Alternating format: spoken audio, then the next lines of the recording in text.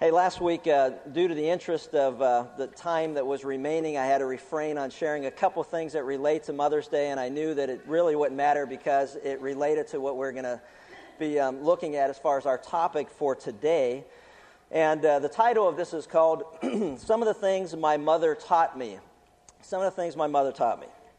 Number one, my mother taught me religion. She said, boy, you better pray that comes out of the carpet. So I learned religion. My mother taught me logic. If you fall out of that swing and break your neck, you're not going to go to the store with me. My mother taught me foresight. Make sure you wear clean underwear in case you're in an accident. I've always thought, if I get in an accident, no one will know I had clean underwear on. But that was, there was no sense talking about it, thinking about it. Just think about it for a second. My mother taught me about the science of osmosis. Shut your mouth and eat your supper. My mother taught me about contortionism. Will you look at the dirt on the back of your neck? My mother taught me about the weather. Man, it looks as if a tornado swept through your room. My mother taught me hypocrisy, which I mentioned last week. If I've told you once, I've told you 1,000,000 times, don't exaggerate. My mother taught me about behavior modification. Stop acting like your father. My mother taught me about receiving. You're going to get it when we get home. Medical science. If you don't stop crossing your eyes, they're going to stay that way. My mother taught me about humor. When that lawnmower cuts off your toes, don't you come running to me. My mother spent some time and taught me about sex. How do you think you got here? My mother taught me about wisdom of age. When you get to be my age, then you'll understand. And the most favorite of all time, my mother taught me about justice. One day, you'll have kids, and I hope they turn out just like you. I like that. Today, in our ongoing study of the book of 1 Timothy, we come to a passage that will focus our attention on what we'll call the ministry of women. The ministry of women. So if you got your Bibles, turn with me to 1 Timothy chapter 2, and we'll pick it up at verses 8 through 12. Or through 15, actually, we'll go through 15. 1 Timothy chapter 2, starting with verse 8.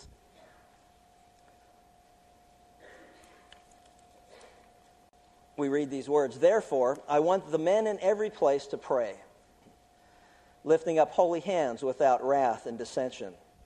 Likewise, I want women to adorn themselves with proper clothing, modestly and discreetly, not with braided hair and gold or pearls or costly garments, but rather by means of good works, as befits women making a claim to godliness. Let a woman quietly receive instruction and with entire submissiveness. But I do not allow a woman to teach or exercise authority over man, but to remain quiet.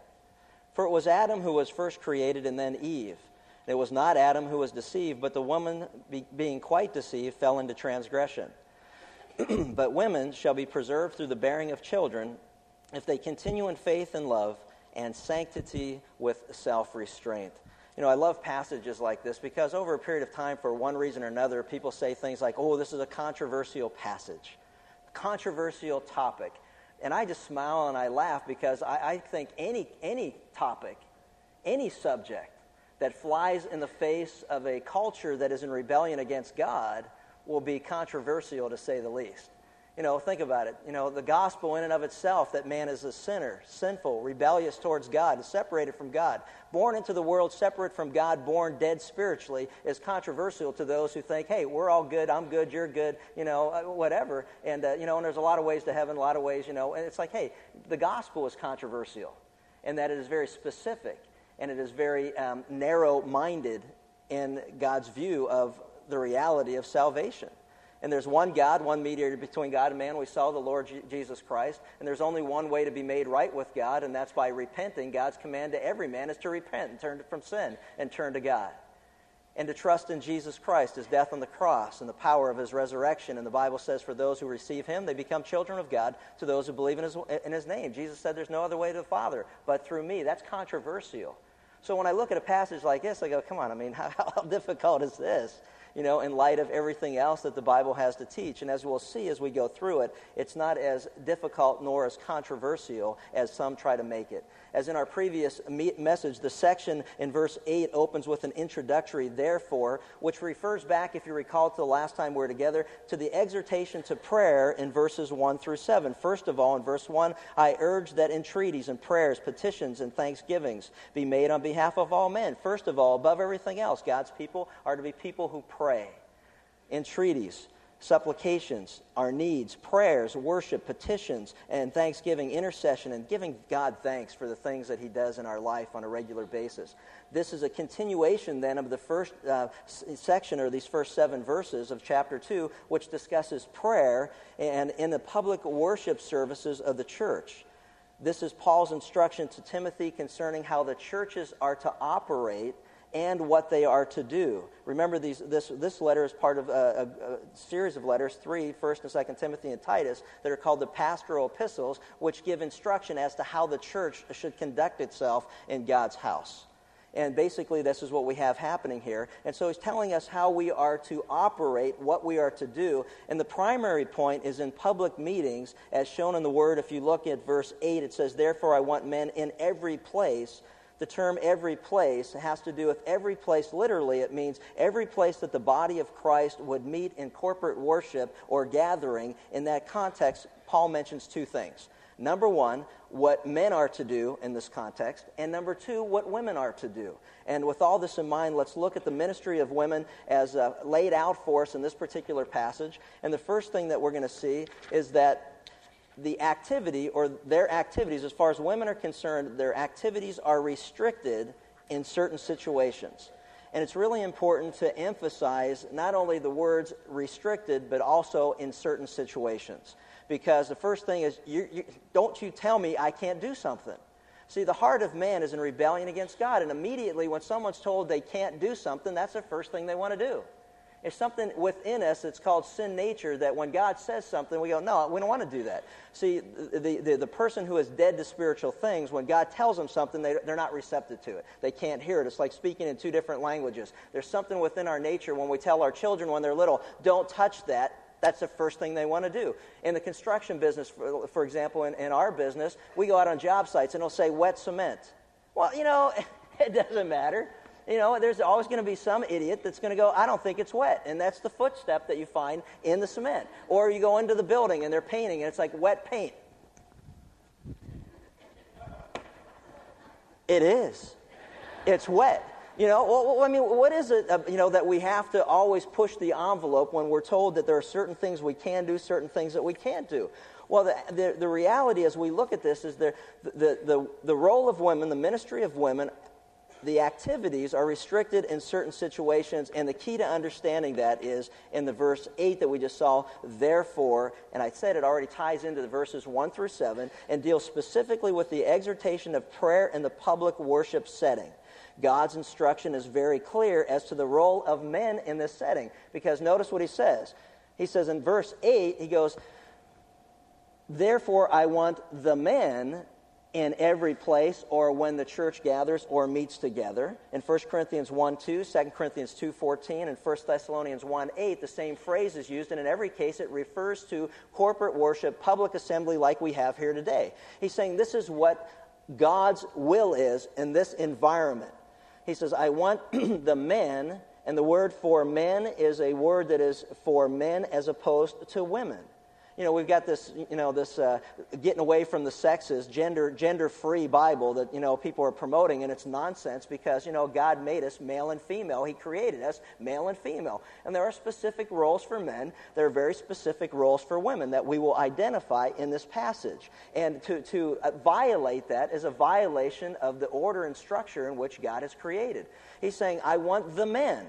If he meant the women, he'd say the women, because he's going to share with us what the responsibility for women is. He says, I want the men, as they gather together, I want the men, he says, I want, which actually can be translated, I command or I propose, so it's not optional. Sometimes we go, well, this is just Paul's feelings. This is just Paul's idea. This is just, this isn't me, but, hey, wait a minute. All Scripture is inspired by God. 2 Timothy 3, 16 through 18, all Scripture is inspired by God and profitable for teaching, reproof, for correction, and training in righteousness, that the man of God may be adequately equipped for all good work. In that particular case, man means mankind, or brothers and sisters in Christ. It applies to all of us. So he's saying that, I command in this environment that it's the men who take the leadership role when it comes to corporate prayer. It has to do with public worship. It has to do with the assembly of the church, and God's demand is that men take that leadership role.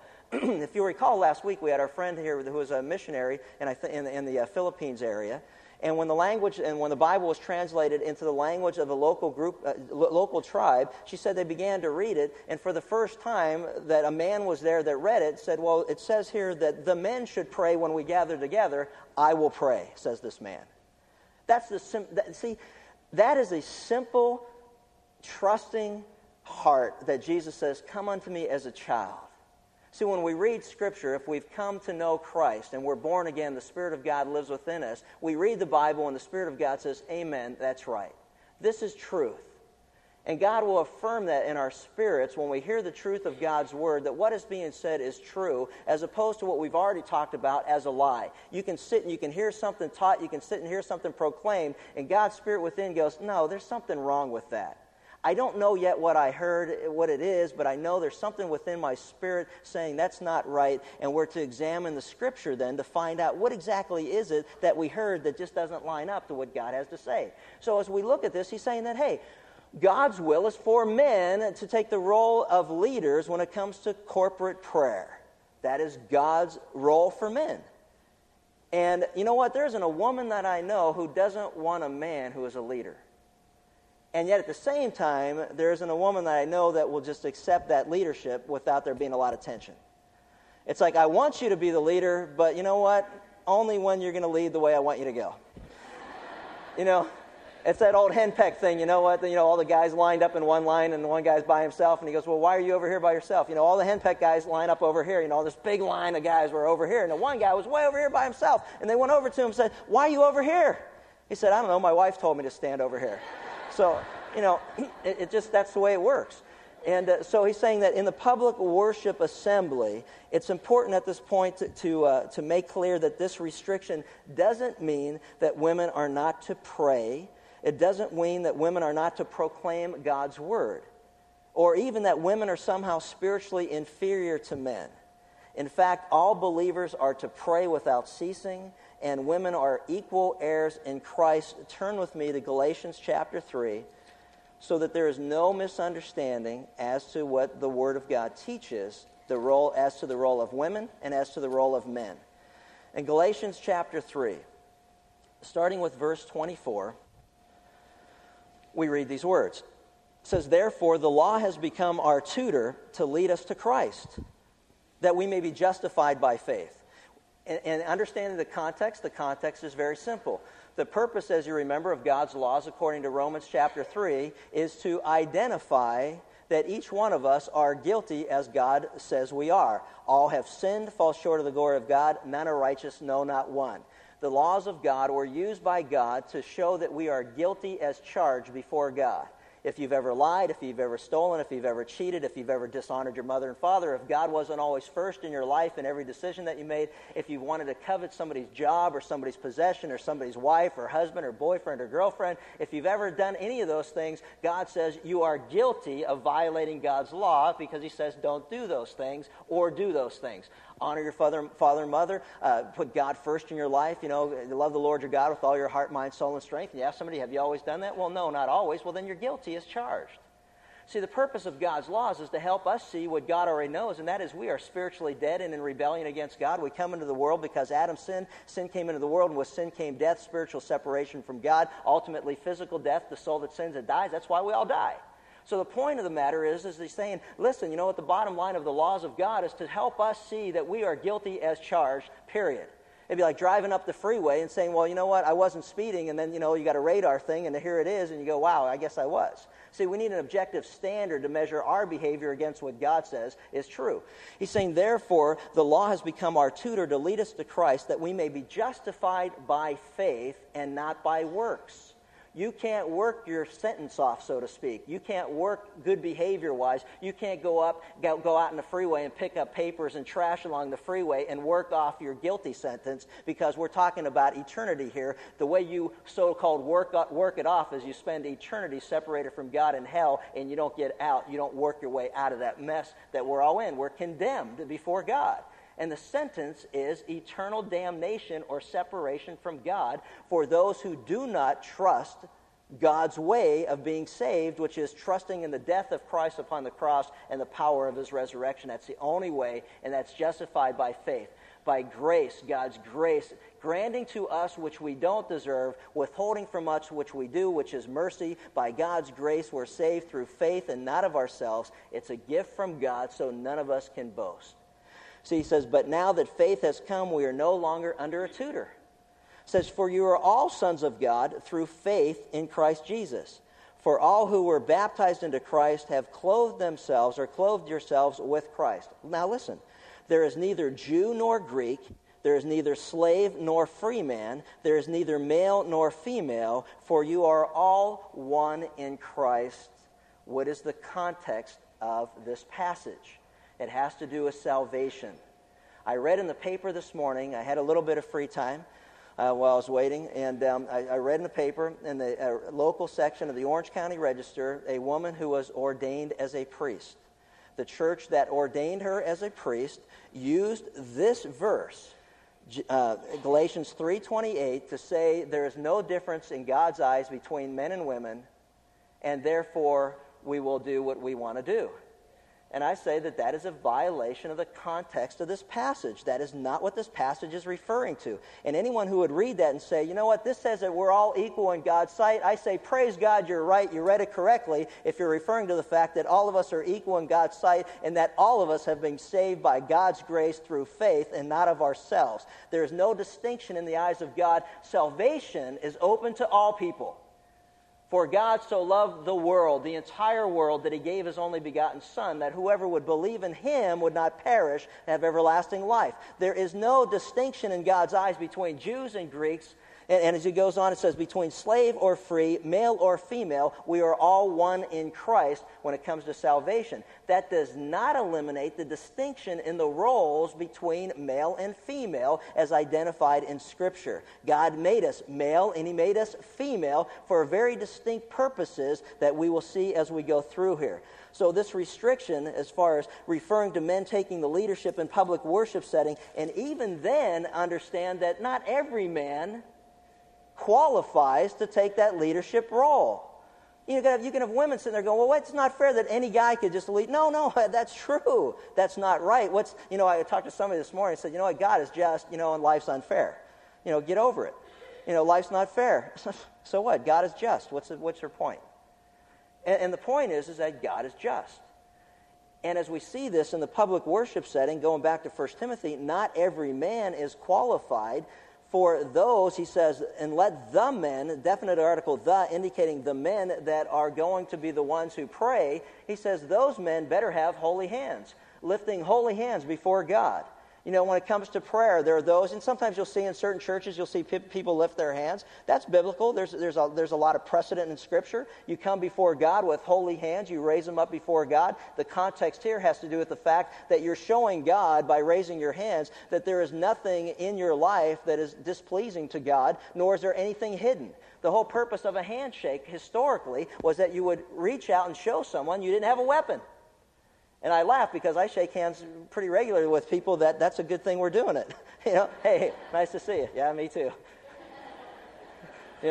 But the bottom line is that, that's the purpose of it. And so here he's talking about lifting up holy hands. Holy hands indicates the prerequisite for effective prayer. Men who lead in prayer are to be holy, which means by definition unpolluted, unstained by evil, and they also must not be characterized, as it says here in verse 8, by wrath and dissension. By wrath and dissension. See, they must be holy in heart and deed. They got to be walking the walk and not just talking the talk. There must never be an opportunity in these prayer settings where a person uses that format to present their own agenda before God. See, we're always seeking God's will in our life. As we pray before God, we pray, Lord, not my will be done, but yours be done. What is your will in this situation? We come to you with what our needs are. We come to you interceding for those who are in our life that we have concerns for. I'll give you an example. I get involved with the lives of people at some of the most traumatic moments of their life. We had a friend who came by the other day. His mom they found out she had terminal cancer. She's got 4 months to live based on the cancer that she has. And the prayer is, and Nathan, all of you who were here that knew the young man who had his arm and shoulder amputated, and he stood here and he dedicated himself to the Lord with his wife and his son. When we got together to pray, it was like, Lord, if it's your will, heal him. But see, we've always got to be willing to accept the fact that, God's ways aren't our ways. His thoughts aren't our thoughts. And God's purposes and plans are often different than ours. While we may pray specifically, Lord, our prayer is that he would be healed so he can live a life that would be pleasing to you with his wife and with his son. And I thought about that as I sat at his bedside when the Lord called him home. And I said, God, it's your will. And we accept that. Shadrach, Meshach, and Abednego, as they were led into the fiery furnace, said, what? Well, we don't really know what God's will is in this case. If his will is to save us, he'll save us. If his will is not to save us, then it doesn't matter, for, even though he slay me, says Job, I will trust in him. I will trust in him. And we will still never bow down before the stupid idol that you made. See, we don't always know what God's will is, but we've got to be in a position where we accept it as it's revealed to us. But we have to earnestly seek it. See, we can't say, God, this is my will, and now you stamp it as if God exists to serve us. We are saved from condemnation through Christ Jesus our Lord so that we can serve him. He is God and worthy of all service. We've been bought with the precious blood of Christ. Therefore, 1 Corinthians 6 says, let us glorify him in our earthly bodies. So as we go through and we look at this, we realize that those who are in that position are to be holy, separate from sin, and that they do not have any agenda other than seeking the will of God. So women are restricted in certain situations. Number one, prayers in the public worship setting. And as we'll see when we get to 1 Timothy chapter 3, they are also restricted as far as God is concerned. His word commands that they shall not be in a position of overseer. The word overseer, bishop, elder, pastor is used interchangeably. And yet at the same time, not all men qualify for that position either. And there's some very specific qualifications that we will look at when we get to 1 Timothy chapter 3. So the restrictions are only in certain areas. We need to underline that, but they are restrictions nonetheless, and we must accept it. Now the second thing is, as it relates to the role or the ministry of women in the public worship setting, he goes from what they cannot do to what they must do. And that has to do with their appearance should reflect what we would call a godly lifestyle. A woman's appearance in the public worship setting should reflect what God calls a godly lifestyle. Look at verses 9 and 10. It says, likewise, I want women to adorn themselves with proper clothing, modestly and discreetly, not with braided hair and gold or pearls or costly garments, but rather by means of good works as befits women making a claim to godliness. The word likewise, again, helps us understand that in a similar way as men should be right with God, as we mentioned, holy, unpolluted, unstained by sin, without wrath or dissension, in the same way that men are to be holy before God in the public worship place, and in every place, by the way, he also says that women in the same way should be holy in their presentation before God. God holds women to certain standards in regard to public worship as he holds men. And specifically in the role of women, he will lay out 5 guidelines that relate specifically to women. The first guideline, after we look at, and by the way, you'll notice that the word women is emphasized just as the word men was. I want women, I want men. The men are to pray with holy hands before God. The women are to do the following. What should be the appearance that women should reflect as far as a godly character is concerned? Number one, there's 5 guidelines that he gives us. The first one has to do with condemnation. And what I mean by that is it has to do with the condemnation of sloppiness. The condemnation of sloppiness. Notice in verse 9 the word adorn. Women are to adorn themselves. The word adorn is from a Greek word that gives us in English cosmetic. Cosmetic. It literally refers to the cosmos, or how God has put in order, by definition, put in order or arranged the universe. It's fascinating. What is the purpose of God's universe? As we look out and see God's universe and we see order, we see structure, we see purpose, the Bible tells us the purpose of all of God's creation is to help man understand that he exists. The heavens declare the handiwork of God. Within the heart of every man, God says that there is not only a conscience that we're created in the image and likeness of God, distorted by sin, but he's saying, look around at what I created and know that I exist. There isn't a person who can walk out and look at the stars and not within their spirit know and be troubled by the fact that, you know what, how did this all get here and what's the purpose to it?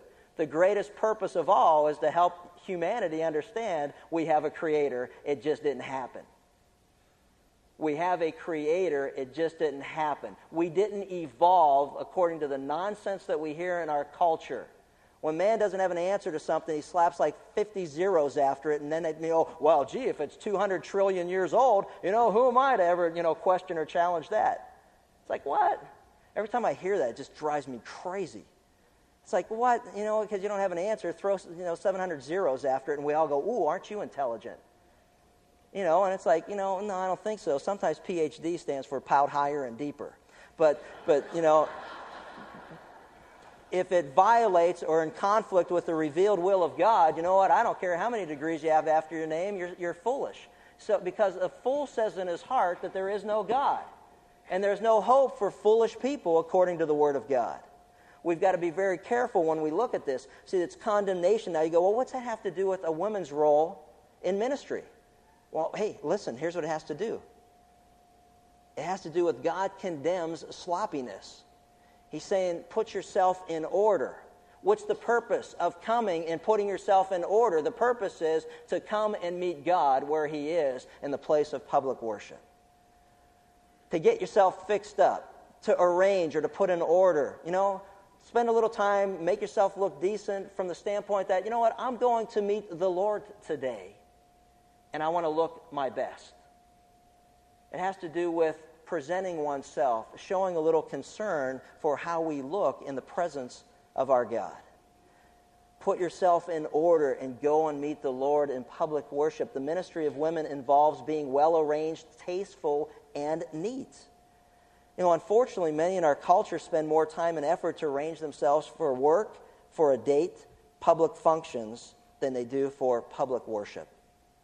God says, adorn yourself, arrange yourself, put yourself together, spend a little time as if, you were going out on an important date. How much more important can an earthly date be than the date to meet your Creator? See, isn't that awesome? What's the role of a woman? There's a condemnation against sloppiness. There's also a concern for what might cause others to stumble. Notice he says, I want you to adorn yourselves with proper clothing. Proper clothing, braided hair, gold, pearls, costly garments, all tied together. And in simple terms, the ministry of women involves in a public setting, not showing up for public worship dressed like a hoe. Now, for those of you who are not familiar with that and you're a little older, the word would be hooker or the word would be prostitute. But it has to do with not showing up looking like that. Provocative display of your body. I prayed many, many hours as to what word to use to help you understand. So I did not take that lightly because I knew I was heading into dangerous territory, danger, Will Robinson. But the reality is there's no way I can get around it because that's exactly what it means. You don't show up in the public worship service looking like you're working Harbor Boulevard. And, it's important to remember that Paul had already warned Timothy about the danger of false teaching and its subtle yet dangerous influence on believers. And I want you to understand the culture in which this was being written. In the Roman world, the female principle was a part of every heathen religion, and women occupied a prominent place. So what happened is that women are saying, hey, you know what? We are free in Christ. There are no roles. There's no differing between men and women. We're all the same in the Lord. So I can do whatever I want in the public setting, and because I'm no longer held down by men. And so the extreme was that they saw those heathen religions where women played a very important role as a priestess, so to speak, and there was no more morally immoral, corrupt place than what we find happening here, in not only in the cities of Corinth and Ephesus and the surrounding areas, but the bottom line was every one of those areas had religions that surrounded prostitution. If you go to the city of Corinth, even today when we visited, there was the Acrocorinth, or the highest point, the Acropolis, which just means the highest or highest point of a city. There was the Acrocorinth. On the top of it was a temple that was there for the 1,000 prostitutes who worked their religion from that particular area. And so in context, it becomes very important to understand when it comes to worship, what Paul was saying. And he said, the reason I want women to have their hair covered as they came to worship had to do with the fact that women priestesses, prostitutes, who were engaging in what they called religion, were women who took pride in the fact that they made their hair a certain way. They had braided hair and they put gold in their hair, and it was all part of an outward appearance to attract men to their religion. So what he's saying is, basically, don't be like them. You need to be different than the world that we live in. Don't be conformed to this world. Be transformed by the renewing of your mind. How are you transformed? But through the Word of God. God is saying to all women, you know what? Take some time, arrange yourself, because you've got a very important appointment. You're coming to spend time with me, to praise me, to worship me, to be instructed through my word. Come and prepare yourself as you're coming into the presence of the King. He said, and also, you know what? Be very careful about how you dress. And there's a concern as to not cause a problem in the life of other people because of that. Read Proverbs 5, 6, and 7 as it relates to the appearance of an immoral woman. God is saying, you know what, it's important that we recognize and understand that in the context in which we find this, there was a very serious problem of sexual immorality and women using religion as a means to lure men into it. And it just preyed upon their natural sexual desires, sinful desires, and that's why 1 Corinthians has to do a lot with sexual immorality. That's why chapter 6 is all about sexual immorality. That's why chapter 7 says, hey, the only way that you can find pleasure in a sexual relationship is let each man have her own, let each man have his own wife, and each woman have her own husband. That's God's ordained way to meet those sexual needs, and it's pleasing before the Lord. But it follows a dissertation on sexual immorality. It's important that we understand the context. The third thing, as a guideline when we come to the role of women in ministry, is that there needs to be a control of her emotions. He says modestly and discreetly. The words modestly and discreetly refers to a soundness of mind that checks the passions and desires. It refers to what she feels about herself. There's to be a spirit of humility rather than arrogance or boldness. 1 Peter 3, read it and compare it to Proverbs 7, where the immoral woman was rebellious and she was arrogant and she was loud and boisterous. See, and this control over those emotions, a woman is to reject anything that's dishonorable to God. Anything dishonorable to God. Turn with me to Matthew chapter 18. I'll give you an example. Matthew chapter 18.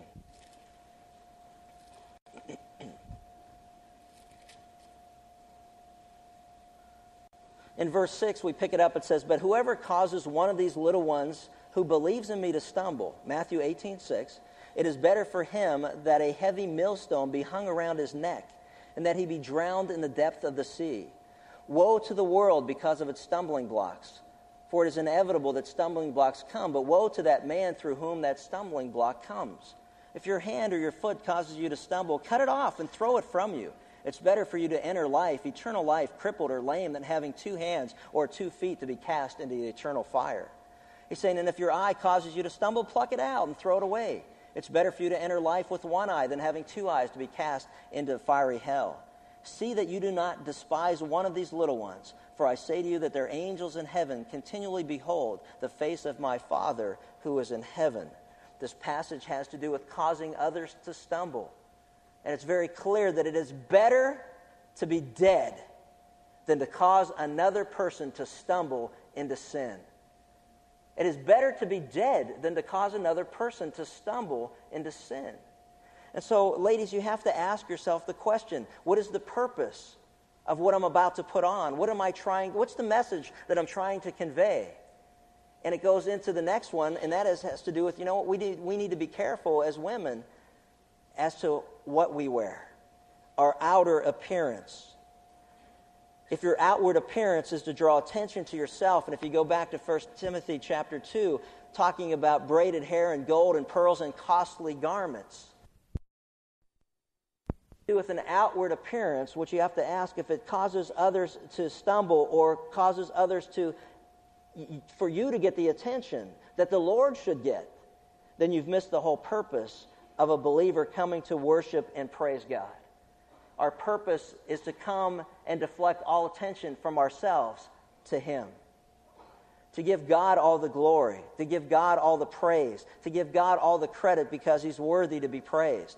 And if you come dressed to the assembly so that the attention is on you and not on God, then you've missed the whole purpose. The 4th century church father John Chrysostom wrote this. He said, well, what then is modest apparel? Such as covers them completely and decently, not with superfluous ornaments, for the one is decent and the other is not. What? Do you approach God to pray with broidered hair and ornaments of gold? Are you come to a ball, to a marriage feast, to a carnival, where there such costly things might have been seasonable? Here not one of them is wanted. You are come to pray, to ask pardon for your sins, to plead for your offenses, beseeching the Lord. Away with such hypocrisy. See, the wearing of expensive clothes and jewelry, and I know guys are looking at this going, see that right there, Word of God says, don't worry about braiding your hair, and gold's out, pearls out, costly garments, this is great, praise God. I love this verse. I'd buy you some nice stuff, but I don't want to cause you to stumble. That's how easily we could distort the Word of God, but that's not what he's talking about. The wearing of expensive clothes and jewelry drew the attention away from God to that woman that came into the assembly. What he is saying is that there are places to get all decked up and go, and you know what, and you want to be the center of attention, then hey, you know what, that's between you and God and what your motives are. But in the other token, you got to ask yourself, well, how do I know if what I'm wearing is appropriate? And I say, the biblical answer is very simple. Girls, ask your mom. Wives, ask your husbands. All right, maybe that isn't what the Bible teaches. But on the other hand, got you going there for a minute. But no, seriously, there's a very serious point, and that is this, that, bottom line is that, children obey your parents in the Lord. We've had many conversations in our household over a number of issues like that. It's like, where are you working tonight, And so that would be one way to make the point, It's kind of like, I remember E.V. Hill said one time this guy came up in an old beat-up van, he was beeping from the street to pick up his daughter, and E.V. Hill's a pastor, and they said that, he heard this, he looked outside, he saw this guy is just a mess, and finally the guy broke down, came up, knocked on the door, and said, is whatever her name was, is she home? And he looked at him and said, not for you, and slammed the door shut in the guy's face. Like half hour later, his daughter came down saying, has anybody come for me? No, not for you. And so that was his point. No, not for you. And so what is appropriate, and what appropriate is this, verse 10, notice, but is a contrast. But has to do with, instead of dressing to bring the appearance or the attention upon yourself, dress in such a way that God gets all the attention.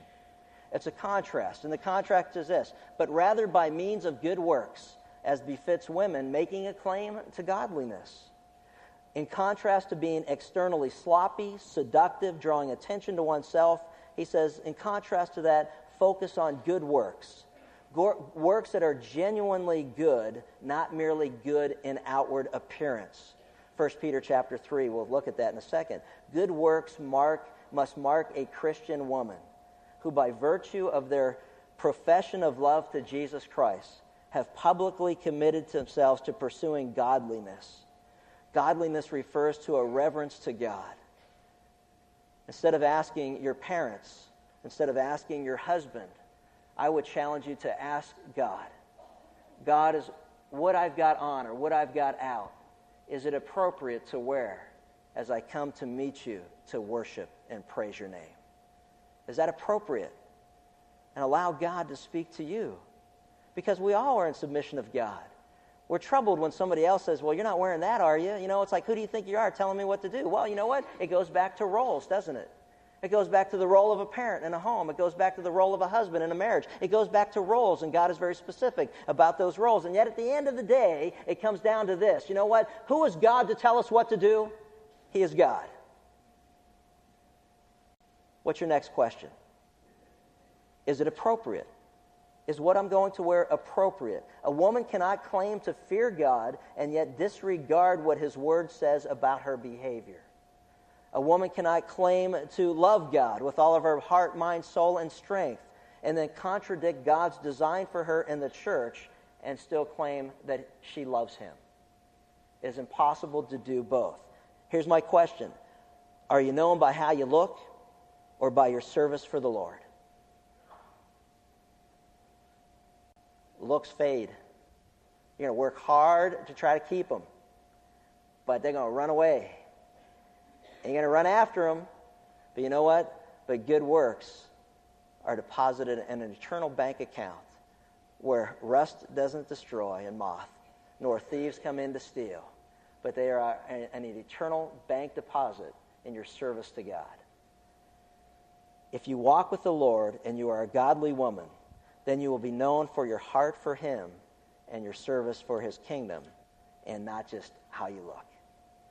As to the ministry of women, this passage teaches that the activities of women are restricted in certain situations, specifically public worship, when godly men are to take the lead in prayer and in teaching, as we'll see in 1 Timothy chapter 3. The appearance of women are to reflect a godly lifestyle, properly arranged, modest, discreet, deferring attention to the Lord. And the last thing, as we look at this, is that the ministry of women involves the attitudes of a woman should reveal a submissive spirit. Now notice verses 11 through 15. It says, let a woman quietly receive instruction with entire submissiveness. But I don't allow a woman to teach or exercise authority over a man, but to remain quiet. For it was Adam who was first created, and then Eve. It was not Adam who was deceived, but the woman, being quite deceived, fell into transgression. But women shall be preserved through the bearing of children if they continue in faith and love and sanctity with self-restraint. You know, sadly, many today, when they hear the word submission, they just blow a gasket. I mean, it's just like, submission, submit.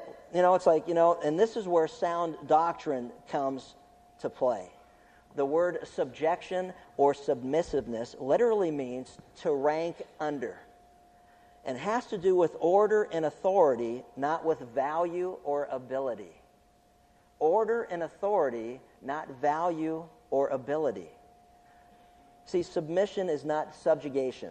Submission is recognizing God's order in the home and in the church and society, and then joyfully obeying it.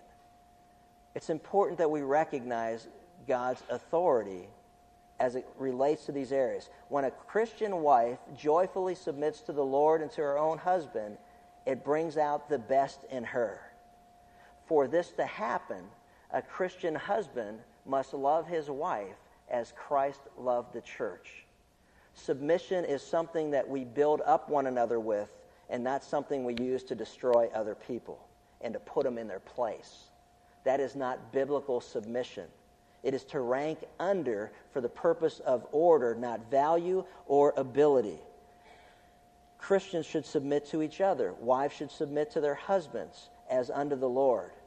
Unfortunately, the so-called women's liberation movement or feminism has distorted God's truth in this matter, and rather than liberate women, such movements have, I believe, produced even more bondage for them. I want to make this as clear as I can. No one in the history of the world has done more to liberate women than the Lord Jesus Christ. Nobody in the history of the world has done more to liberate all humanity than the Lord Jesus Christ, who died upon the cross to free us from the bondage of sin for those who would believe and trust in Him. Let a woman receive instruction. It has to do with a most incredible thing, and that is this. The command literally is this: let woman be taught. How about that? Let women be taught. In this culture, as in our day, even today in the Middle East, the predominant philosophy by men is that women are not to be taught, that women should remain ignorant, because when they're ignorant, then we can basically keep them in subjugation to us. The Word of God was revolutionary. It was liberating. At the time of this writing, that, the reality was that women were not permitted to be educated. Keep them ignorant and we can control them. The Word of God sets us free from such manipulation. It's the adage of, do what we say when we say it with no questions asked, and we'll get along just fine. That's heresy. The Word of God frees people from those who would try to control and manipulate us by violating the truth of God's Word. Let women be taught. And it may seem obvious to us that women should be taught God's Word since they're spiritually equal in Christ, but that certainly wasn't the reality then. In fact, it says that William Barclay says this about the Greek society. It says, the respectable Greek woman led a very confined life. She lived in her own quarters, into which no one but her husband came. She did not even appear at meals. She never at any time appeared on the street alone, and she never went to any public assembly. See, the existence of such mindset at Ephesus may have contributed to the overreaction of women saying, hey, now we're free in Christ, now we can do whatever we want to do. And the reality of it is, no, that's not true. It's like Romans 6. Hey, you know what? What shall we say? Should we continue to sin now that grace may increase? Hey, may it never be. Because I'm a Christian and I'm forgiven, it doesn't matter how I live my life. That's nonsense. Because you're a Christian and forgiven, it matters even more now how you live your life. Because you're salt and you're light to the world. People are looking at your life saying, that man claims to be a Christian, that woman claims to be a Christian. Let's keep an eye on him. Let's keep an eye on her. Let's see how they respond in certain situations. Let's see how they let's see how they relate to one another. Let's see what their marriage is like, what their relationship with their children are like. Let's see what kind of workers and employees that they are. Let's see what kind of boss he or she is. Let's watch their life. Because we're Christians, it matters how we live. It's hypocrisy to say, well, it doesn't matter. Hey, you know what? I'm forgiven. That's right, you're forgiven. Now glorify God in your earthly body. He paid a price, the death of Christ upon the cross, to free you from sin. It does matter. And because you're saved as a woman, it does still matter how you live your life to God as a woman. And as we look at this is what the point is. He says, in entire submissiveness. In context, it refers to being content in the role of a learner in the public worship setting. You say, well, how do you know that that's what it means? Well, read verse 12. He interprets it for us. The wonderful thing about reading the Bible is that actually, we can learn by reading it. In verse 11, it says, well, let women quietly receive instruction with entire submissiveness. Well, what's he talking about? Women are supposed to be quiet. They're supposed to just be submissive. Wait a minute. But I don't allow a woman to teach or exercise authority over a man, but to remain quiet and be content in learning and sitting under a godly man who's teaching the Word of God. So the context is very simple. You know what? Women can express their opinions. Any man who doesn't listen to his wife's opinion is a foolish person, because God brings both of us together to complement one another. Where I am blind in some areas, Linda brings insight and vision that I can see things from her perspective that I can't see in mine. And the same goes true with her. The bottom line is we're brought together to complement one another, to become one flesh in the eyes of God, and we become one perfect unit before God as we are submitting to His authority in our life and as we walk in obedience with Him. It's a foolish person who doesn't listen to the counsel of others. It's specifically referring in context to a public worship setting. He's saying to women, hey, you know what? Receive the instruction from God, from a godly man in this environment. It doesn't say you can't teach. It doesn't say you can't pray. It doesn't say you can't express your opinions. It doesn't say any of that. It's saying in the church setting, this is God's ordained order that men would teach and a woman would not exercise authority over a man. Very simple. It's just God's program. Does it mean that women are not to teach? Of course not. In fact, women are even commanded to teach. Older women should teach younger women. Timothy was taught at home by his mother and his grandmother. She was a perfect example. He was a perfect example of a godly influence by his mother and grandmother. Women who loved the Lord, that brought him up and raised him and nourished him in the Lord. I mean, it's a beautiful example of that. Priscilla and Aquila, they took Apollos aside. They didn't correct him in public. They sat, they listened. And Priscilla and Aquila took him aside and began to explain to him in greater detail the truth of God's Word. They didn't correct him in public. All that they were saying was, you know what? Just sit quietly, listen to the Word of God, allow God to speak to you through the power of His Word. But it doesn't even mean that, I've had many women who have come to me afterwards and said, I got a question about this passage or this chapter. What does this mean, or what did you mean when you said that? I don't have a problem with that.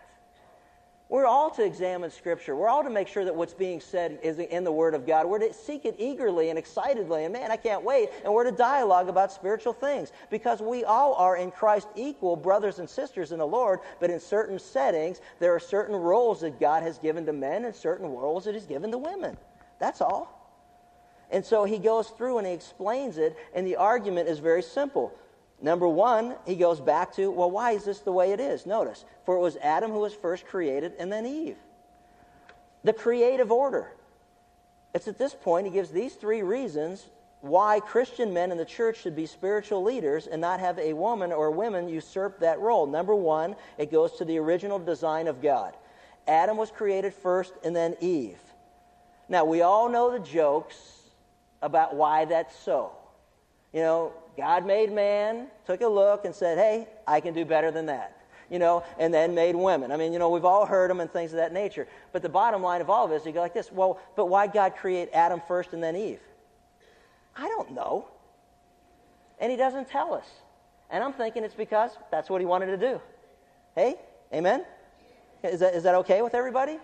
That's what He chose to do, and Paul uses it, the Word of God inspired, the Holy Spirit uses it to keep everything in order. Remember, Adam was created first, and then Eve. There's a creative order in everything God does.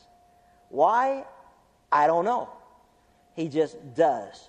And I always like people say, you know what, that's the first question I'm going to ask the Lord, this one, that one, or the other one. And I just laugh. I say, you know what, when you see Him face to face, I'm thinking that your question's going to seem really stupid to you then.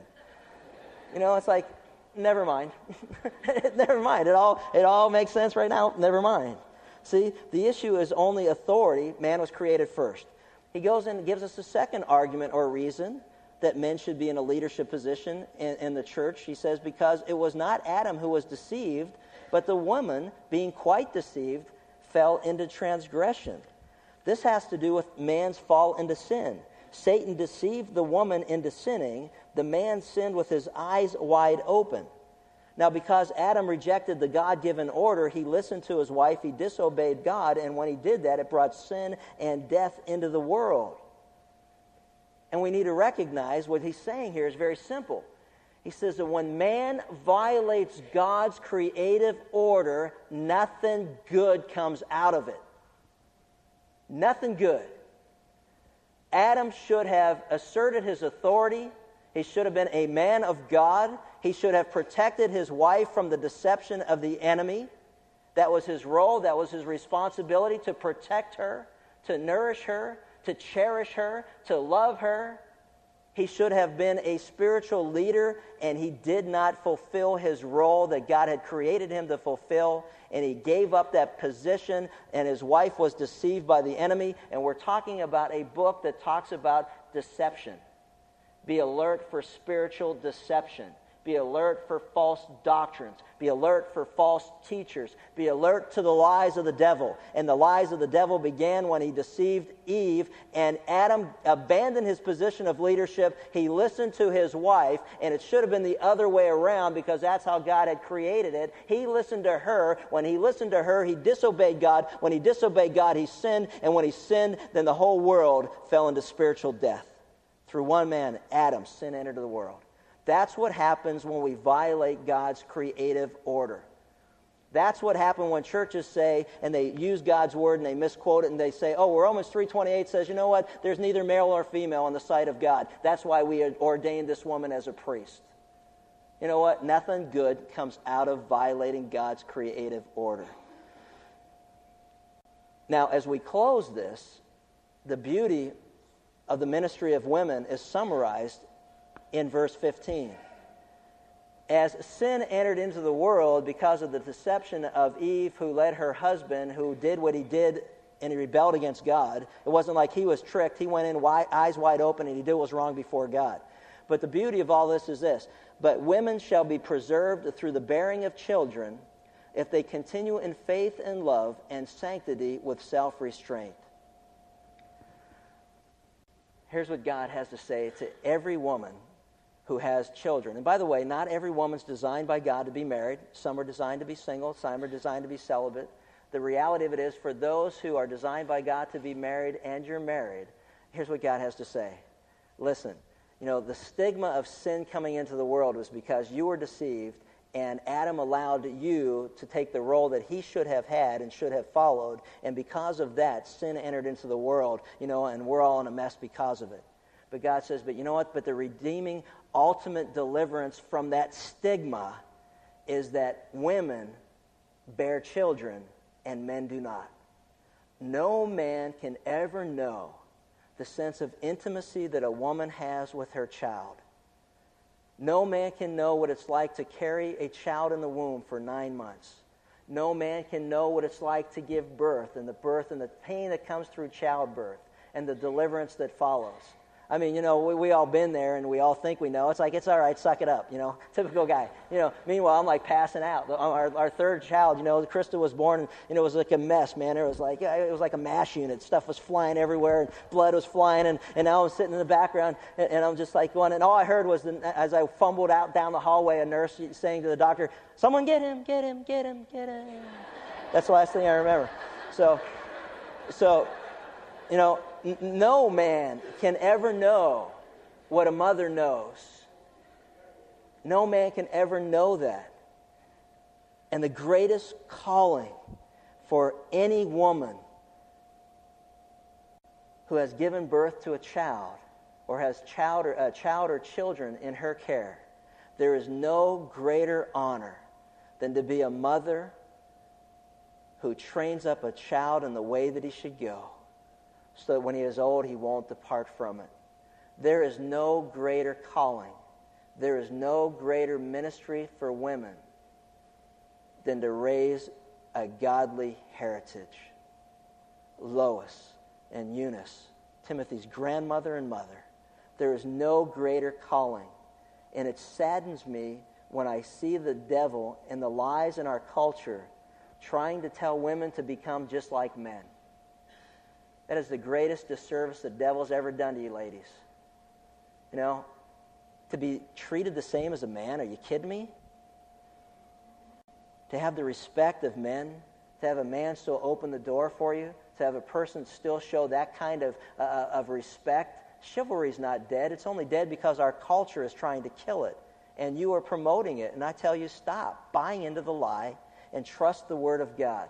There is no higher calling than to be a mother who leads a child to faith in the Savior and nourishes that child and cherishes that child and raises that child. As the Bible says here, if she continues in faith and love and sanctity with self-restraint. The church is structured, the family is structured, society is structured by God. Each of us have a specific role or responsibility. It has to do with authority. It doesn't have to do with value or ability.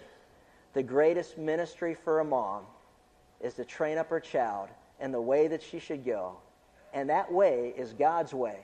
And that way is teaching that child about sin, about judgment, about consequences, and about the love of God that's found in the only Savior the world will ever know, the Lord Jesus Christ, who died upon the cross for the sins of the world, effective only for those who trust in Him as their Savior.